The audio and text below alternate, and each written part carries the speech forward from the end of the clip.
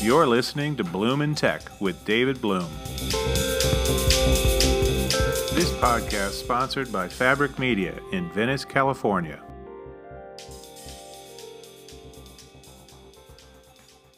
Hey everybody, welcome back to another episode of Bloom in Tech.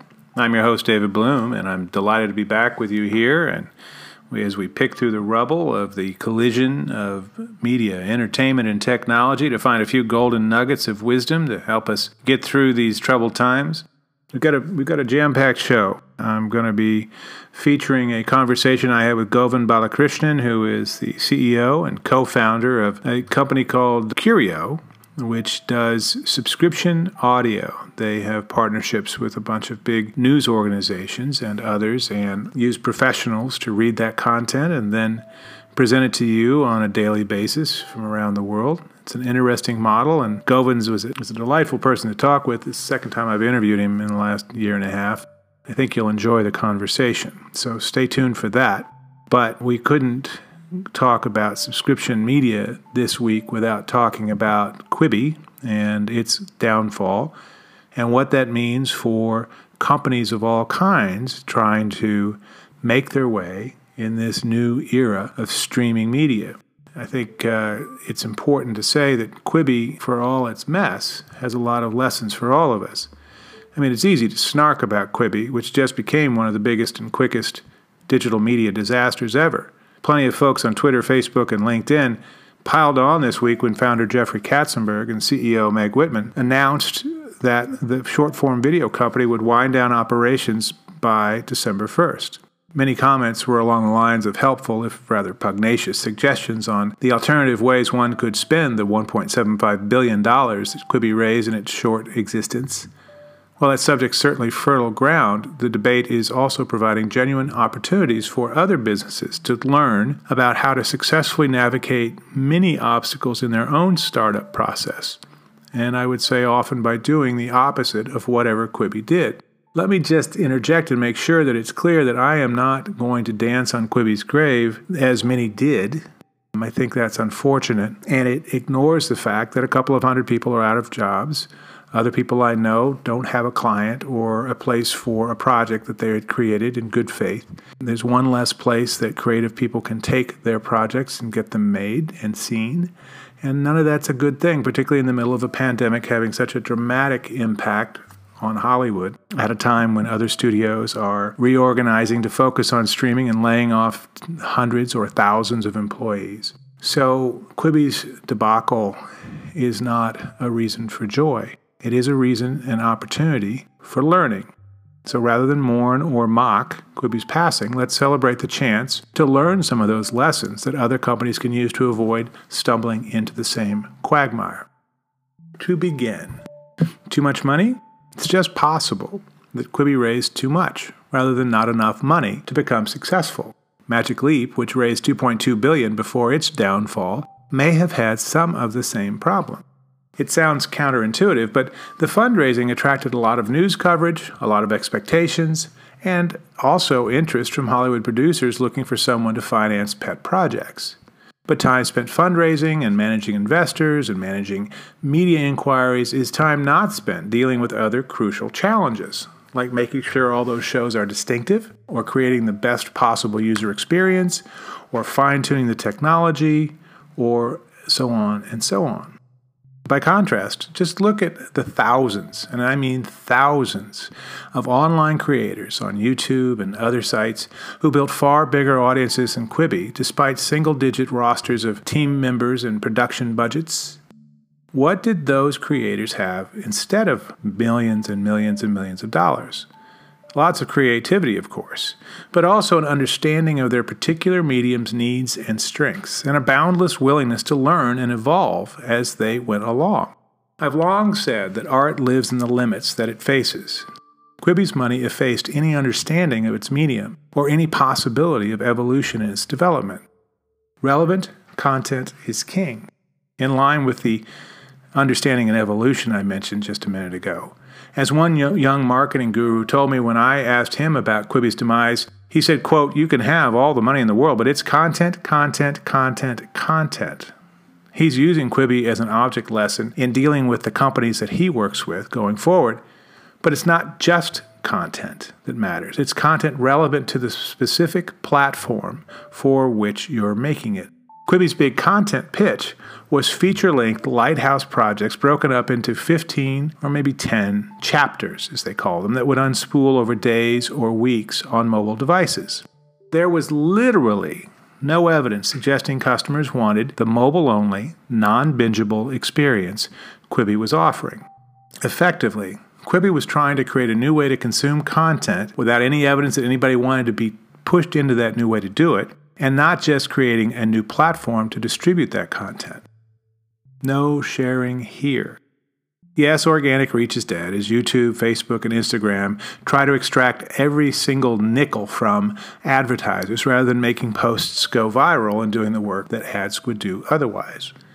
But that doesn't mean your media platform should make it impossible for customers to screenshot and share your shows on social, which is what Quibi inexplicably did. Copyright concerns are understandable, but Katzenberg's last-generation Hollywood approach to social sharing was a needless, self-inflicted wound. Anyone doing media in this generation understands that social conversations are exactly what you should encourage and enable. In an era of nearly endless programming choices, nobody can run enough ads to break through without help from their friends. You need to figure out ways to help your superfans do what they do. Circumstances change. Can you? Katzenberg blamed Quibi's problems on, quote, bad timing, unquote, from the pandemic and lockdown, which arrived just as the app launched in April. That may be comforting narrative for Katzenberg and we might add, at least one other prominent leader suffering a reversal of fortune in recent months. But truth is, Quibi was badly positioned to start with, then failed to adapt when circumstances changed, which is something that happens a lot. Not only was Quibi built on an unproven usage pattern, the company didn't give users any other way to watch its content when, suddenly, millions of possible customers were stuck at home all day with lots more time and access to bigger screens and had run through all the new shows that were on the other competing streaming services. They could have turned to Quibi and watched what it had, but they couldn't. It took months for Quibi to add the ability to cast shows onto TV screens, which should have been there from the start. This era's most basic media mantra is that customers want to watch what they want, when they want, and where they want. Katzenberg, again, took a very old media approach. When life changed, Quibi wasn't ready, and they paid the price. Remember, stuff happens. Be ready for it. Build an asset. For all Katzenberg's old media missteps, he also declined to do the one smart thing every Hollywood studio has done for a century: build a library. Quibi had more than 100 shows, but didn't own any of them. Producers got excited because Quibi deals not only paid well, but let them get back rights to their projects within 2 to 7 years. That certainly encouraged big-name talent to get involved, but when Quibi hit the skids and Katzenberg went looking for buyers, there was nothing to sell. And no surprise, there were no buyers either. Franchises are bigger than stars. Quibi featured shows from lots of prominent Hollywood talent, both in front of and behind the camera. But again, that's an old-school approach to programming. Other than perhaps Tom Cruise, Dwayne Johnson, and maybe Will Smith, few Hollywood stars in recent years could deliver a big opening weekend for a movie. Now we don't even have opening weekends. But look at what Hollywood pivoted to in recent years. Billion-dollar blockbusters built around durable franchises and few big-name stars. And in streaming, the biggest hit to come from any new service the past year was The Mandalorian on Disney+. Pedro Pascal stars, but I couldn't pick him out of a lineup. You wouldn't know it from the show that he was there. His face is always covered because his character's background story is it's a mortal sin to remove his helmet. Anybody could have played that character. Disney built that show around a beloved minor character in the Star Wars universe instead of a big-name performer. And fans still turned out by the millions, rocketing the entire service's fortunes to a galaxy far, far away. By contrast, Katzenberg and Whitman took a page out of the 1995 Hollywood Strategy Guide. They focused on recruiting talent rather than known properties in hopes the stars would draw viewership. Perhaps it would have been smarter to license franchise spin-offs from some of Katzenberg's Hollywood pals instead. Don't be distracted by whiz-bang tech. Another of Quibi's big pitches to advertisers, users, and journalists was its turnstile technology, which allowed users to watch in either horizontal or vertical aspect. The hack was nifty enough, but it came with costs. Creators had to effectively create 2 different projects, framed for the different aspect ratios. Editors told me that it doubled post-production costs, though the company vigorously disputed that. More importantly, Turnstile created tech hurdles and expenses and a lawsuit over infringement of patents that distracted the company from fine-tuning basic capabilities like watching on a bigger screen, or even, as a Kantar Media study found, creating an effective way to fast-forward or reverse. Fit the business model to the business. Quibi not only wrapped ads around its programs, it also expected people to pay a monthly subscription fee. But YouTube has billions of hours of ad-supported free video. TikTok has millions of hours more. And in between, there's IGTV, a resurgent Snapchat, and Facebook Watch. Why would anyone pay for Quibi's shows? The company never had a compelling answer. Katzenberg said in a release that the company was founded to, quote, create the next generation of storytelling, unquote. The reality was that he and Whitman built their company predicated on business practices and strategies from the last generation of old-school Hollywood media, even as they promised a new kind of experience for a very different medium. Then they layered in complicated tech that didn't always work, an inability to adapt to dramatically changed circumstances, and a mismatched business model. Let's hope the next time someone raises a few $100 million for a new streaming service, they find smarter ways to spend that dough. So those are my thoughts on Quibi. I'd love to hear yours. Please take a moment if you get a chance and drop me a note, or take advantage of Anchor.fm's function that allows you to leave an audio message that I could work into a future show. But you can also send it to me on LinkedIn at David L. Bloom, or on Twitter at David Bloom, and I'll get it, and love to hear what you guys think about Quibi and what streaming companies can do going forward. Next part of our show is going to be a conversation with Govind Balakrishnan. Please stick around. I think you'll enjoy it. It's about the idea of a different kind of streaming medium, in this case, streaming audio.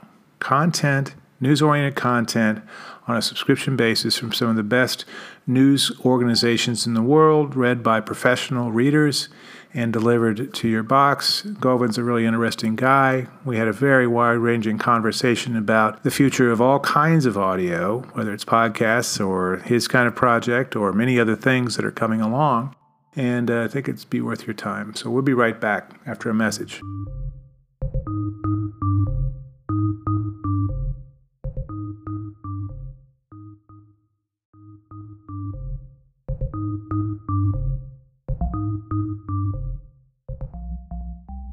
Welcome back, and here's my conversation with Govind Balakrishnan, the CEO and co-founder of Curio.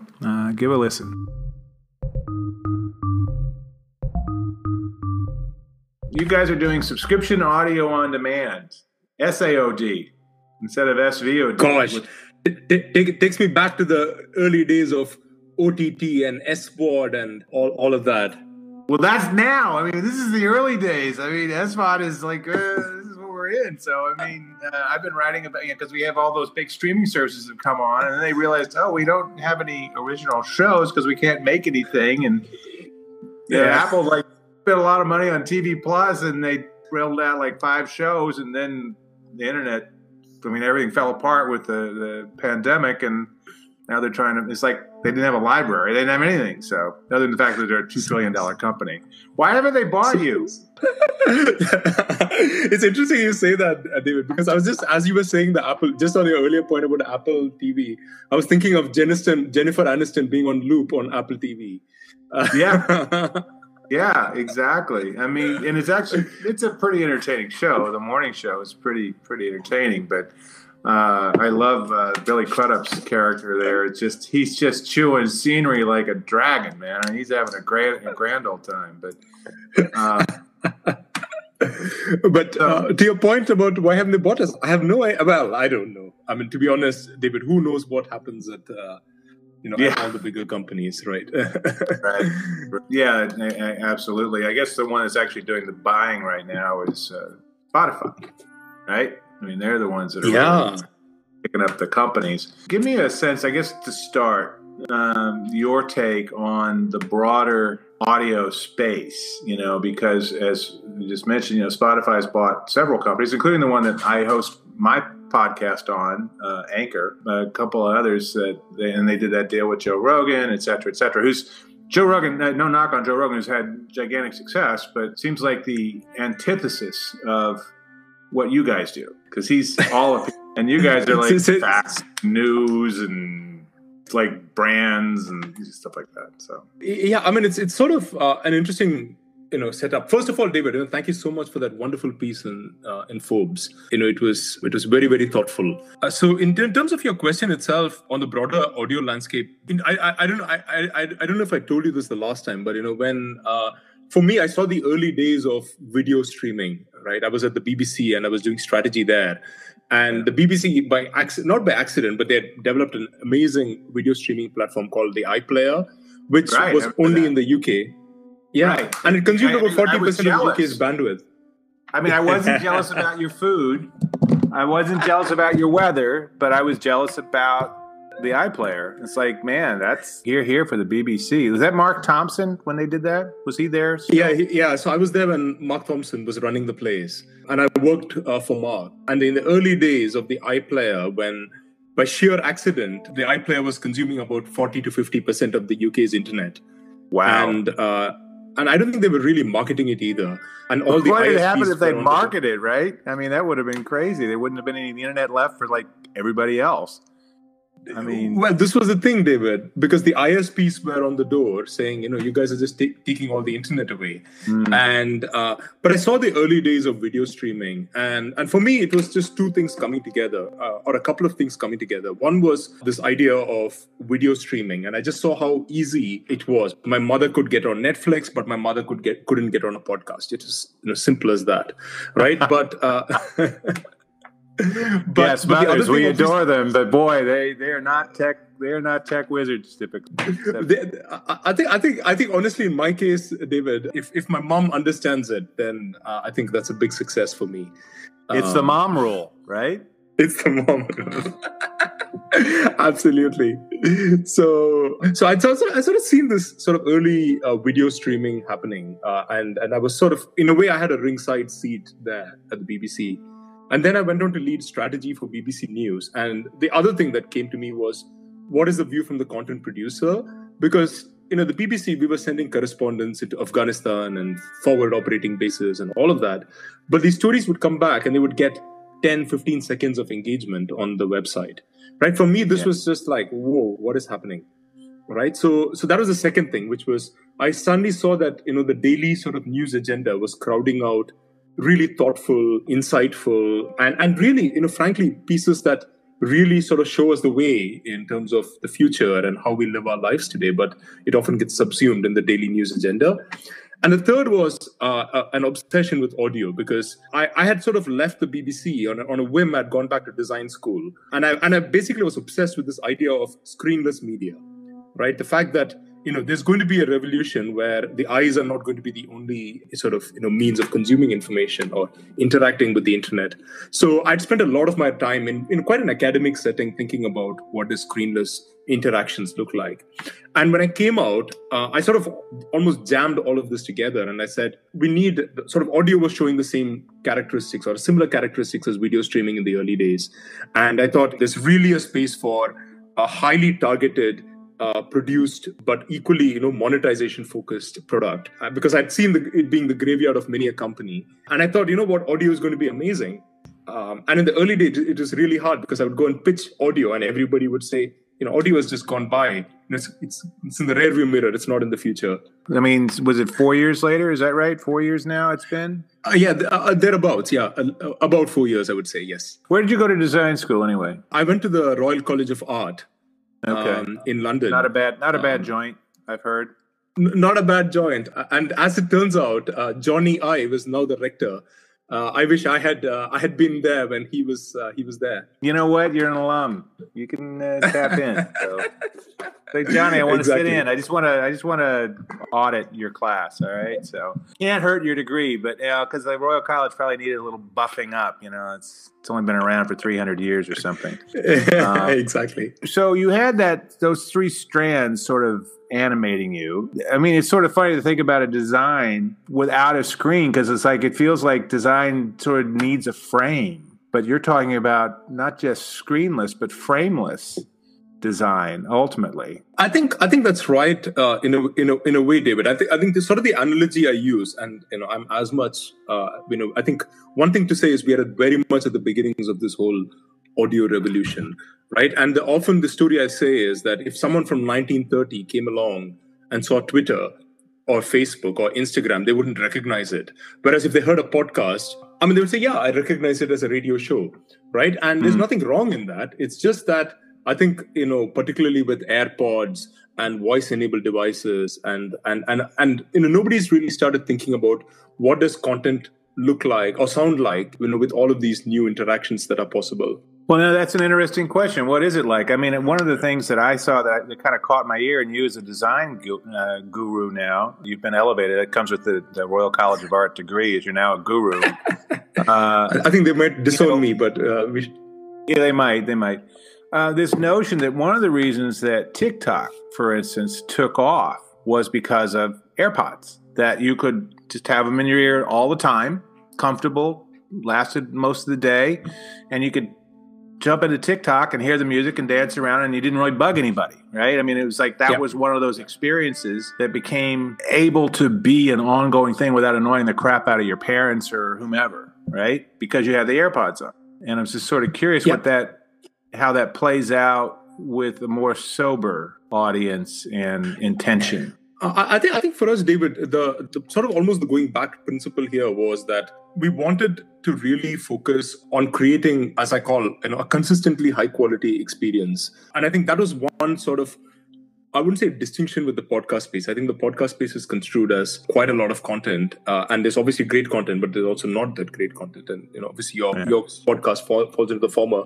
But it's like early YouTube, right? So early YouTube was surfing squirrels was most of it, but there was some serious stuff too, right? Now we're kind of the early YouTube moment, right?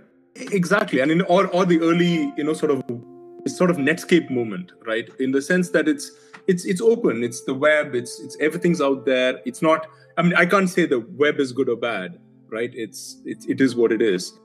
But you're right? It's sort of the internet and the podcast world is, open, and it's everything's out there. So for us, it was really about creating, first of all, right, what we said is that the content that comes into the product has to be consistently high quality.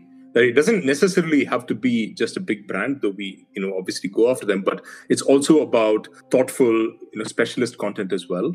So, whether it's science, philosophy, whatever it is. Now, once we've got this sort of content universe, our whole philosophy again was that it sort of almost goes back to the early days of Apple, right? When they would say, those who are serious about software make their own hardware. So for us, it was, those who are serious about content almost build their own product and their experiences. So, and I think I would say we are at the foothills of that. So to your question about how does this play in with a sort of a serious audience, the convenience and the ease of use is what, really comes in. So, and we're not here, but I'm sort of speculating here, but, you should be able to ask Curio questions, and Curio is able to put together something. So, for example, I'm going out for a 20-minute run. I want something that's going to get me energized or get me, sort of really inspired. We should be able to put together content of that nature. So we are again at the we're almost at the graphical user interface design level from 1980 when it comes to audio. But there's so much more that you could do, right? You could create location-specific content. You can, curate content according to, people's time of the day of the week. There's so much that we can do, which also plays to, a sort of a time-poor, information, knowledge-hungry audience. Now, that's an interesting thing. I interviewed a company recently. Kevin Costner is actually one of the people who's founded it, the actor, called Here, and they are about speaking of location specific, theirs is sort of audio content tied to where you are, designed for people traveling, like on road trips, or like, oh, if you're going to go on a road trip, here's like information that can play off of your phone into your car as you're traveling around about this ghost town over here in the West, or this trail over here, things like that. Here's this national park, and which is great. It feels like the museum tour taken to the next level. They're starting out in the Western United States, and they want to extend. But that notion of tying audio to where you are in other ways, whether it's temporally or physically, is an interesting idea in terms of how you program, right? So there's things we want to listen to in the morning. There's things we want to listen to on maybe a different morning. Sunday morning is different than Monday morning in terms of what we want to listen to, right? That's exactly right, David. And in fact, there was an interesting statistic which said that Americans multitask for 7 hours a day, which means people in the United States live 31-hour days, which is we can quibble about is it 7, whatever, but we do all acknowledge that a big chunk of it is multitasking, and I think and this is where. Honestly, David, I think we all have our cadences, right? We have, we feel different. We are different people on a Monday morning to a Wednesday evening to a Sunday afternoon.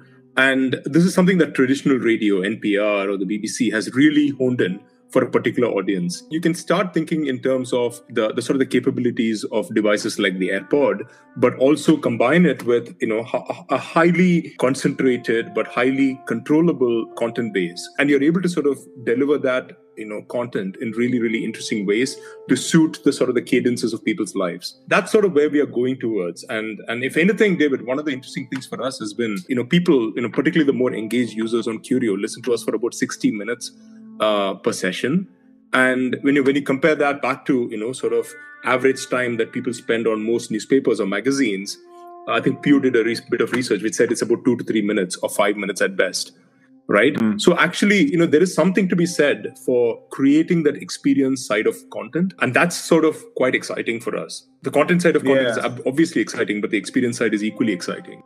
Well, you must have access to significant amounts of data about user habits. I mean, obviously yours is probably a somewhat elevated crowd of users. How many folks do you guys have? In terms of the user base itself, David, some of it is commercially sensitive, but what I can say is we've been tripling our audience in the last 3 years. Just in the last year, about 18 million minutes of audio were listened to on Curio. And what is also interesting for us, David, is that we are actually speaking to a very, very different demographic. Though, you might think it's the Wall Street Journal or the Financial Times, which obviously have a heartland audience. Our audience, the average age is between 25 to 34. It's actually quite global. Only about 30-35% is in the US. The rest of it's outside the US, but not just in Western markets. Broadly, the split is equal between men and women. So in a way, I think what is exciting here as well, David, is in as much as, yes, it is, a certain type of an audience in terms of wanting this sort of content, but actually it is a lot of data. And again, one of the reasons why we went with the subscription model was so that all this data would only serve the subscriber and no one else.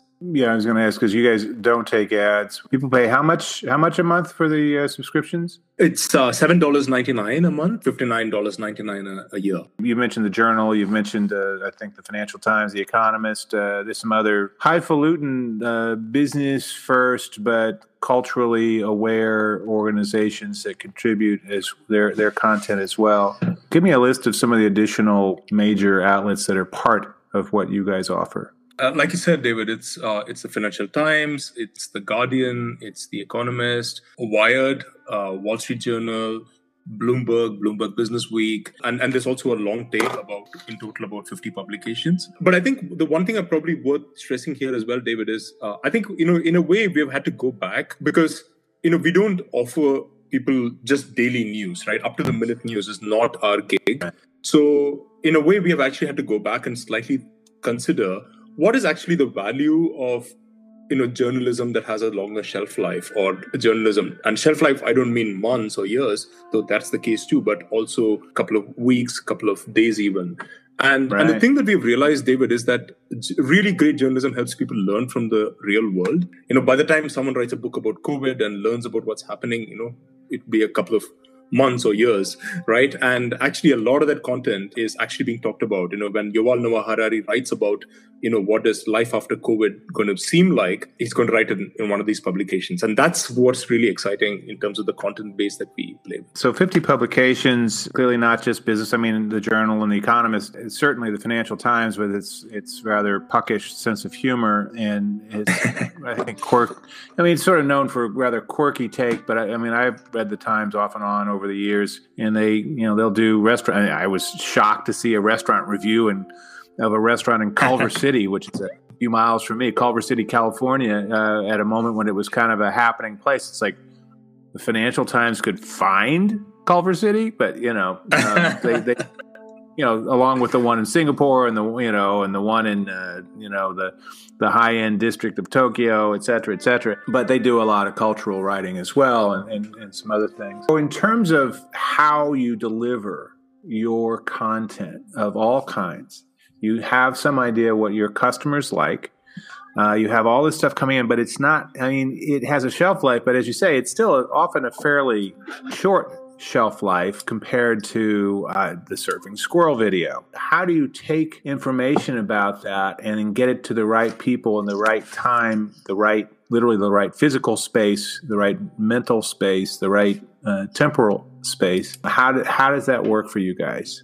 How do you know? The Journal has 50 stories a day coming in, and you want to know, okay, we got to make sure we get them the wine column, for instance, or whatever. How does that work? So it's a great point, David. And actually, right, just before that, I think your point about the publications like the Financial Times, in some ways, actually, yes, we do.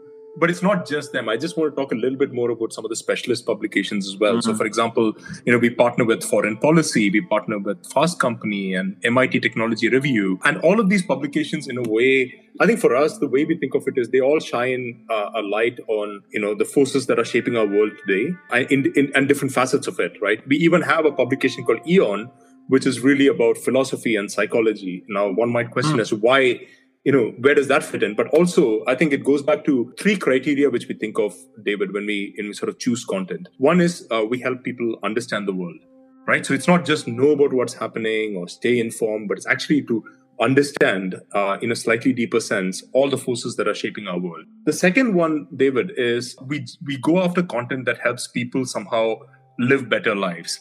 Right, self-improvement is a big angle here. It can be philosophy, it can be wellness, it can be science. All of that really helps people lead better lives. What are the sort of the consequences of DNA testing for philosophy is the whole point of philosophy is understanding how to live a better life, right? That's exactly by its nature. I think that's sort of the ultimate definition of philosophy: thinking about how we can live a better life. And the third criteria is what we call smart escape. Right, so it is content that people don't feel is vacuous. It doesn't waste time, but also it is slightly escapist in nature. So a piece I can allude to is there was a piece in The Economist 1843 magazine called "Trapped in Iran," and it was about a journalist who went to Iran and then got detained by the authorities there for about 6 months or so. Right, it's a first-person account of someone being trapped there and what happens, and it's a story. I wouldn't say it's an escape, all right. Yeah. It's an escape, all right. It's literally an escape, but content of that nature. So it's understand the world, smart self-improvement, and smart escape. Are you thinking about expanding? I don't know what's going to be left in terms of the written word, and I say that as a person who makes most of his living off the written word as opposed to the spoken one. Is there going to be much left in terms of publications to choose from or add to, or is this like we've got a pretty good batch here and people seem pretty happy with it? I think it goes back to the point about the idea of learning from great journalism, David. So in that sense, right, it's not so much about, the breadth of publications, but I think we have a real opportunity to start deepening our relationship even with our existing partners. A lot of the partners, for example, are largely in the print world, and we largely live in the audio world. Often our demographics don't always align. But regardless, some of the finest storytellers and the finest journalists and the finest investigators exist in these publications. And we're just trying to tell the story in a different format. So if anything, David, I would say rather than breadth of publications, it's more about depth. Now, the only place where breadth would come in, particularly in the English language, is if there was a certain genre which we really wanted to approach, but we didn't, our publications didn't cover it, though those are few and far between. The other angle, David, is to start thinking about, as we sort of expand globally, to start thinking about other languages and about more localized content. right? That's where it starts getting more interesting. Because I think, I am originally from India, and people are stuck in huge traffic jams for all the day, right? And the content offer, particularly for the year, is not there.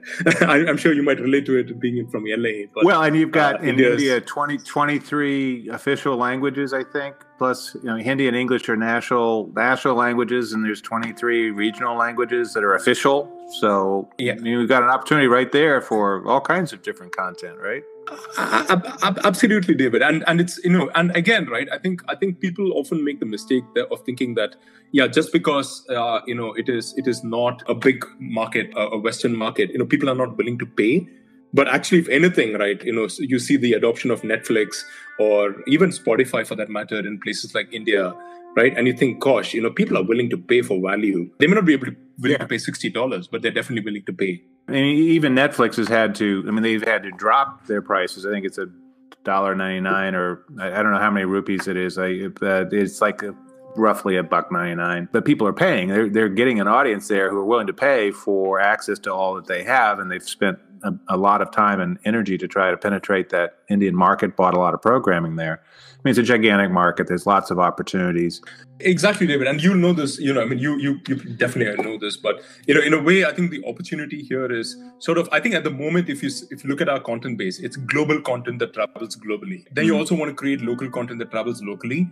Then you want to create local content that can travel globally. Now, that would be the holy grail, right? When you're actually able to find a Parasite or, sort of a film or anything from a different market that travels globally. Right. And that's quite exciting for us. Your expansion is going to be additional markets, additional languages, as opposed to additional publications. But obviously, if you go into an India, maybe you're going to get the India Times or correct, something like that. That's a big media company, obviously, but there are plenty of other ones running around in India that, for instance, that would be interested, or the South China Morning Post. Correct. Yeah, something like that would be an obvious opportunity, I would think. Who are you competing against here? I guess you're a little bit different because of the content you have, but who are you competing against? Just as TV Plus or Apple competes not just with HBO Max, Peacock, but also competes with the free services, the free ad-supported services like Tubi. And then it also competes as well, though, with some of the niche programmers like the Crunchyrolls of the world and the Africa Channel and people like that. What's this sector look like in the subscription audio space? It's an interesting question, David, because, in one sense, just in terms of, I'll just talk a little bit about the SOUD space, subscription audio space. But, we still got to work on this, man. I'm just telling you. Still got to work on that. But, for me, in the early days, David, when we would pitch this service, right, it was very, very difficult to cut through because everybody thought the addressable market was the podcast market. While big, wasn't that big, right? And along came, Headspace and Calm. And suddenly, you add up both of their revenues and it's more than half the US podcast market. Right. And they were selling audio, right, and often silence. But it was, in a way, they had prioritized it and it really worked quite well. That's true. They're like the John Cage, though, of subscription audio, because, as you said, they're selling silence. He did 4 minutes, 33 seconds. And people quote, play 4 minutes, 33 seconds of silence. They're selling silence in some ways. It's like, oh, you're selling water. Who's going to pay for that? Turns out, right, people will pay for that. Correct. Who knew? And they are, in a way, they are hugely valuable properties, right? Not just, I'm being probably flippant, but obviously with Sleep Stories, and they've really sort of built a beautiful product, and they are genuinely quite an inspiration for us. So, in a way, David, I think coming back to your question about competition, right? Yeah. In one sense, you could say that, everything that competes for your ear, whether it is podcasts, whether it is music, probably it's even, beyond music, where you get news and, information and journalism, all of that is competing. But in some ways, David, I think for us, more than 60% of our subscribers are not podcast listeners. In fact, they're not even traditionally audio people. It's just that suddenly the product has come along, which was easy to use and suddenly added value to their lives, and they're willing to take it along with them. Right. So in that sense, in as much as we would be describing, competition today, where the opportunity sort of outflanks the state of the market completely. In fact, it's sort of, it just blows it out of the water. But so that's the way we think of it, David, which is, are we in the audio business? Are we in the learning business? Are we in the sort of the making the world a smarter place business? It depends on the perspective. And I'm not being sort of facetious here, but genuinely, I think the opportunity when it comes to the years is so much bigger than the players that are there today. That's an interesting way to think about it, because I hadn't really thought about Calm and Headspace, but absolutely they're about that stuff. And clearly you look at where the big tech companies are going with their smart speakers and their voice assistants and all that. They think that generally that's a big business. They care less about the content, though. I guess just this week, Amazon rolled out podcasts. So as part of it, Amazon Music, which is the kind of a neglected. I mean, Amazon Music is one of those things that they throw into the Amazon Prime, and you could just get their version of streaming music for free. It's not particularly distinctive, but it's big and free on top of everything else. And now you've got that going on. So there's markets there. I mean, it's really, and then Audible. I mean, they own Audible, which does books. So that's different from what you guys do in terms of its sensibility, but it's closer to what you guys do in a lot of ways. But there's so much stuff out there. You're right. We don't even think about it. Now we've got Apple announcing the fitness thing, which is half a step from Calm, right? So the fitness thing doesn't have to be looking at somebody doing something, though I guess that's part of the appeal. And some people like watching people sweat and exercise while they're trying to sweat and exercise. That's another thing. It could be another thing, right? So this is a gigantic space. Absolutely, David. And I think that's exactly right. I mean, it's really a question of how one views the market. I know one could make the argument that, a company like Calm or Headspace should not exist at all, because actually, there are plenty of meditation podcasts out there. There are plenty of sleep podcasts out there. But I think what you started by saying, in terms of, it's like YouTube, right? Or, it's like the early days, it's like Netscape, right? In a way, Netscape itself, while being a product, the internet or websites are not a product, right? In the same way, the podcasts are not a product, right? They're all very valuable. But I think the sort of the bringing together of the experience, right? I think that is the key here. And in that sense, right, if you think of us, we think in terms of, we're obviously in the audio space, but, we are very much part of, helping people learn and grow and discover and live more fulfilling lives. And you could say, okay, you're intersecting into the education market, you're intersecting into the wellness market. So it really depends on which market you think you're operating in.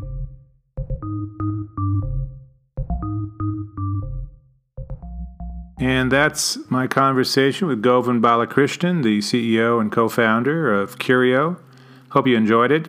Would love to hear your thoughts on subscription audio, if you're using Curio or other kinds of audio that maybe isn't even traditional podcasting, which has had quite a moment in the last year or so. Also love to hear your thoughts on Quibi and the future of streaming video, as we see lots of changes ahead, I think, and not just what's happening with Quibi, but the reorganization of NBC Universal, of Disney, of Warner Media to try to focus their prodigious media production operations on creating for streaming first, streaming mainly, while preserving some of their legacy businesses. I think Viacom CBS is doing much the same as they're getting ready to roll out their Paramount Plus streaming service. Way late to my mind, but still on the way. Let me know what you think. As I mentioned earlier, you can leave an audio message through Anchor.fm, which hosts and syndicates my content across 10 platforms. You can also send me a note on Twitter @David Bloom, on LinkedIn @David L. Bloom. Love to connect and hear from you about what you think on these or other topics in the business of media, entertainment, and technology.